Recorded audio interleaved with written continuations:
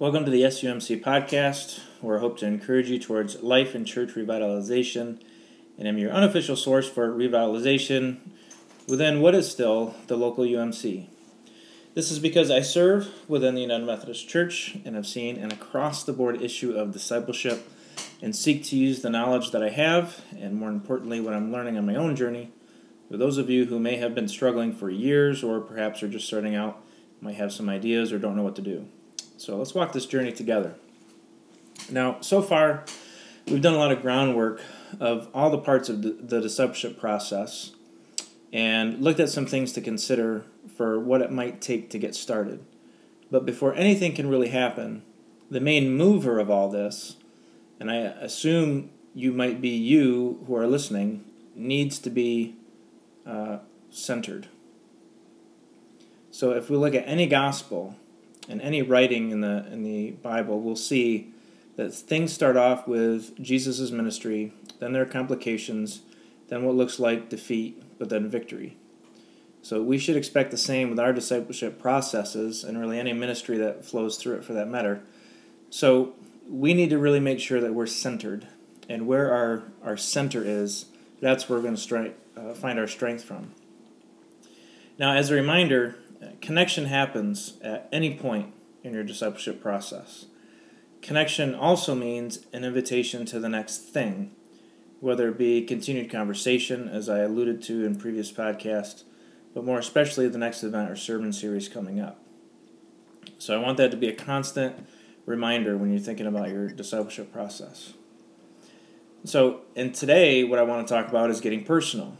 What do you need to be doing so as to help you lead and facilitate this process?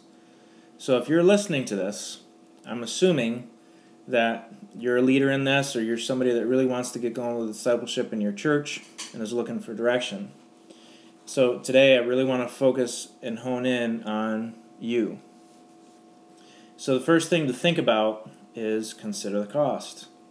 Just like with discipleship and considering the cost of following Jesus, you need to consider the cost of what it's going to take to revitalize your church. You know it's not going to be easy. You know it's not going to happen in a year or two. It's going to take a long time. Because what you're doing is you're changing the culture and the atmosphere of your church. And it's your church, and that's where you serve God.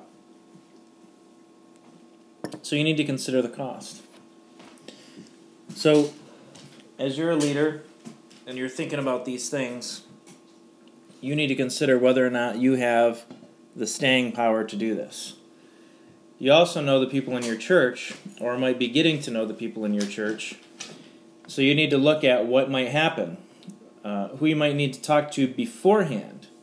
In other words, don't expect arguments from certain people, but head them off at the pass, so to speak, and go to them first and bounce ideas off of them. Also, go to the main people that have those shining eyes or the heart for what you're doing and talk to them too. The second thing, after considering the cost, is to be real with a timetable in your head. So if you're going into a meeting and you're thinking a discussion is going to take, 10 minutes, well, it's probably going to take an hour and a half to 3 hours. If you think it's going to take a week, it's going to take a month. If you think it's going to take a month, it's going to take 3. If you think it's going to take a few months, it's probably going to take half a year to a year. So, in other words, understand that as you're talking with other people and working around their schedules and also praying for leading of the Holy Spirit, things are just going to take time. There really is no timetable. It's just a matter of what needs to happen next. But I assure you, when you look back on things, it's going to seem like it happened real fast. It's kind of like that with maybe your present state of the church now. You probably think about how things used to be. And then you start thinking about how many years went by. And you're like, wow, I can't believe it's been that long. Well, the same thing happens on the positive end. You look at your church and you say, wow, a lot has happened. And then you look at how long it took, and it might be a little bit longer than you thought. On the other hand, it might have happened a lot quicker than it seemed than when you were first going through it. Good things just take time. Healthy takes time, just like unhealthy takes time. Healthy, though, takes a lot more focused than unhealthy. our natural bent is unhealthiness. Our natural bent is to just do nothing, and as time flies by. So we have to really be nose to the grindstone and positive things. So that's also part of considering the cost, but be real with the timetable in your head. It's going to take a while. Number 3, you have to understand your 2 main works. Your 2 main works in this, as a leader in revitalization, are prayer and focus. And your focus comes out of prayer. Now, everybody talks about prayer needing to be the first thing. Everybody talks about it, and I've said this before. We always talk about it, and yet we never do it. Prayer needs to be the number 1 thing that you do, and part of prayer is listening. If you're just praying and then going on about your business, you haven't prayed. You've just talked to yourself. Prayer involves listening to God. So however it is that God communicates with you, that's what you need to lean into. Have the conversation with your influencers and your negative people. Get the word out. But if you feel strongly about moving forward with just one thing at a time, then move forward with that one thing. Now, your secondary work is teaching. In addition to prayer and focus, the other thing that you need to do is teach, which means that you got to have some knowledge of what you're doing and why you're doing it. In other words, why does the local church exist? Well, it exists to make disciples. So, learn all about that as much as you can, and then teach it to your people and say, this is why we exist. If we're not making disciples, then we're not being a local church, and keep hammering that home. I mean, do it in nice, positive ways, but also let them know if we want our church to be a church, we have to do God's work, and God's work isn't simply doing programs for the community. Any other nonprofit can do that. A church is specifically on this earth to make disciples of Jesus Christ. So teach people about that. Learn yourself. Now, your tertiary work, your third leg of work, so to speak, is to be encouraging. Encourage your people, even when you don't feel like it, even when you're feeling discouraged. Encourage your people, because what we're encouraging them towards is God being faithful to us when we're faithful to Him.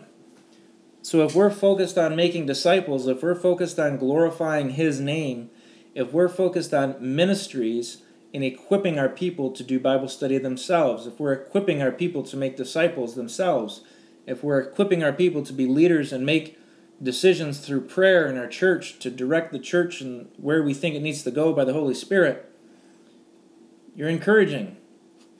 So be encouraging. Be that teacher and be teachable. Pray. Just pray your heart out. Give it all to God and focus. And in that encouragement of other people, you'll yourself will be encouraged, but then you'll see what God does. And God's going to do something. So your third work is encouraging. Your second work is teaching. Your first work goes together, prayer and focus. Remember that timetable. Just have it in your head. It's not about weeks, months, and years. It's about what's next. And above all, consider the cost. Because you know what? You're going to run out of energy. You're going to run out of ideas. You're going to get tired. You're going to want to give up. But don't. Because all of this is to God's glory, and He's going to carry you through. So it might be beneficial to take a journal or something, or some checklist, and look at what God has accomplished through you. So if you're a new pastor, get a routine for yourself, because once things get going, you can quickly become overwhelmed. And learn to say no, by the way. Don't give yourself a guilt trip. Know what it is that you've been called to do and do it. Don't do all those other things that the saints have been called to do. Your job is to equip the saints, and you don't equip the saints by doing their work for them. So quit guilting yourself or allowing yourself to be guilted and doing all these other things that you're not supposed to be doing. Also, understand that you aren't, on top of that, you aren't supposed to be doing everything. Your two main works are prayer and focus. The other doing stuff should be with and alongside other people. But you shouldn't be heading things up, they should. You should be saying things like, well, tell me what to do. Tell me what's next. What are your ideas? And if you're one of those type A people that just wants to be a go-getter and wants to just do things, then get another job. You are not to do everything. So prepare yourself ahead of time for saying no to things. And do it purposefully. If it's hard for you to do because you're a type A person, but you know God has called you to pulpit ministry, not simply to ministry, God calls all of us to ministry. So if you think you've been called to ministry and then you just landed in the pastor position, rethink where you're at. But if you're really called to be a pastor, and you know that you're not supposed to do everything and it's really hard for you to say no, then make that one of your disciplines. And just take a journal entry and write down those things and give it to God and watch what He does through other people. Because if you're a control freak, then the church is going to be centered around you. You're going to be the God of that church. And when all these things happen and you leave, they're all going to go away. So don't be your own God in the church. There's too many pastors that are doing that, and it just pisses me off. So if you've been there for a while, re-examine why you're still coming to the church. Is there really hope if you commit to a discipleship process? Do you have the critical mass to sustain this, both in people and finances? Now, in my mind, if you have 3 people, you have critical mass. If you have to sell the church and do other things, fine. Church isn't a building. We always say that, but when it comes to it, do you really believe it? I mean, churches of thousands of people started with 4 or 5 people in a living room doing Bible study. So have that in mind. You only need 3 or 4 people to get started. It's just, what are you starting with? What's your focus? What's your target? What are you going to do well? And then what can come out of that is up to the Holy Spirit. So you need to ask yourself the hard question, because the answer to that, and again, back to your centering, the why, is where you're going to draw your energy from. If you really think it could work, you're going to commit to it. If you don't really think it'll work, you're not going to commit in the way that you need to. You're just going to be in survival mode, and you'll eventually give up. Now, if you don't have a pastor, things can still be the same, but if you're a lay leader or a leader in the church, even of a ministry or program, you might get the old, who died and made you be in charge? Well, Moses got that too, so you're in good company. So that's your cue, by the way, that you aren't working with a person of peace, so they're not somebody that you need to be talking about this stuff with. Just pray for them, and that eventually they'll get on the bus. So find those people who have the same passion to make disciples. Get around them, pray together, read your Bible, talk about what one thing you could do and focus in on. And then examine if you have thick skin to shoulder the resistance from factions that are likely within your church because of a lack of a pastor. Now, I really believe that God will honor the desire to make disciples because He has commissioned us to do just that. It's going to take some serious work, though. Work that isn't normally done in most churches, because the work is to get people to talk about their faith with other people they don't know in the community, and to talk about God and His present kingdom. Unfortunately, we don't know how to do that anymore, and it's ridiculous. We should be leading the charge as Methodists. How we got to this point is annoying. So once you learn how to do that, you have to back up what you say. Then you have to provide a way for people to grow in faith in your church. Because what are you inviting them to? Don't just invite them to a potluck or dinner fundraisers. So much of this you're going to have to learn by doing.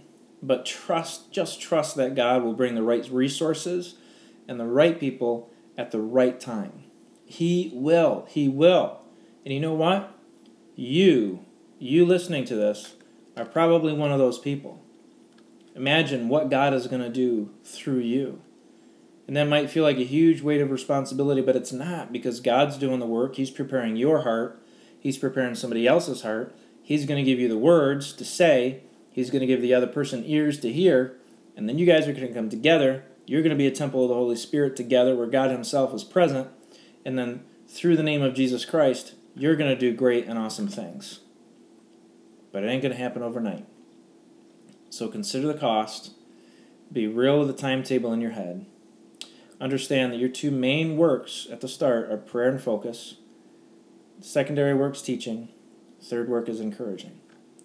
And go with the grace of God Do the great things that He has called you to do, and press on in this present kingdom until it comes in fullness and we receive Jesus in His glory. Amen.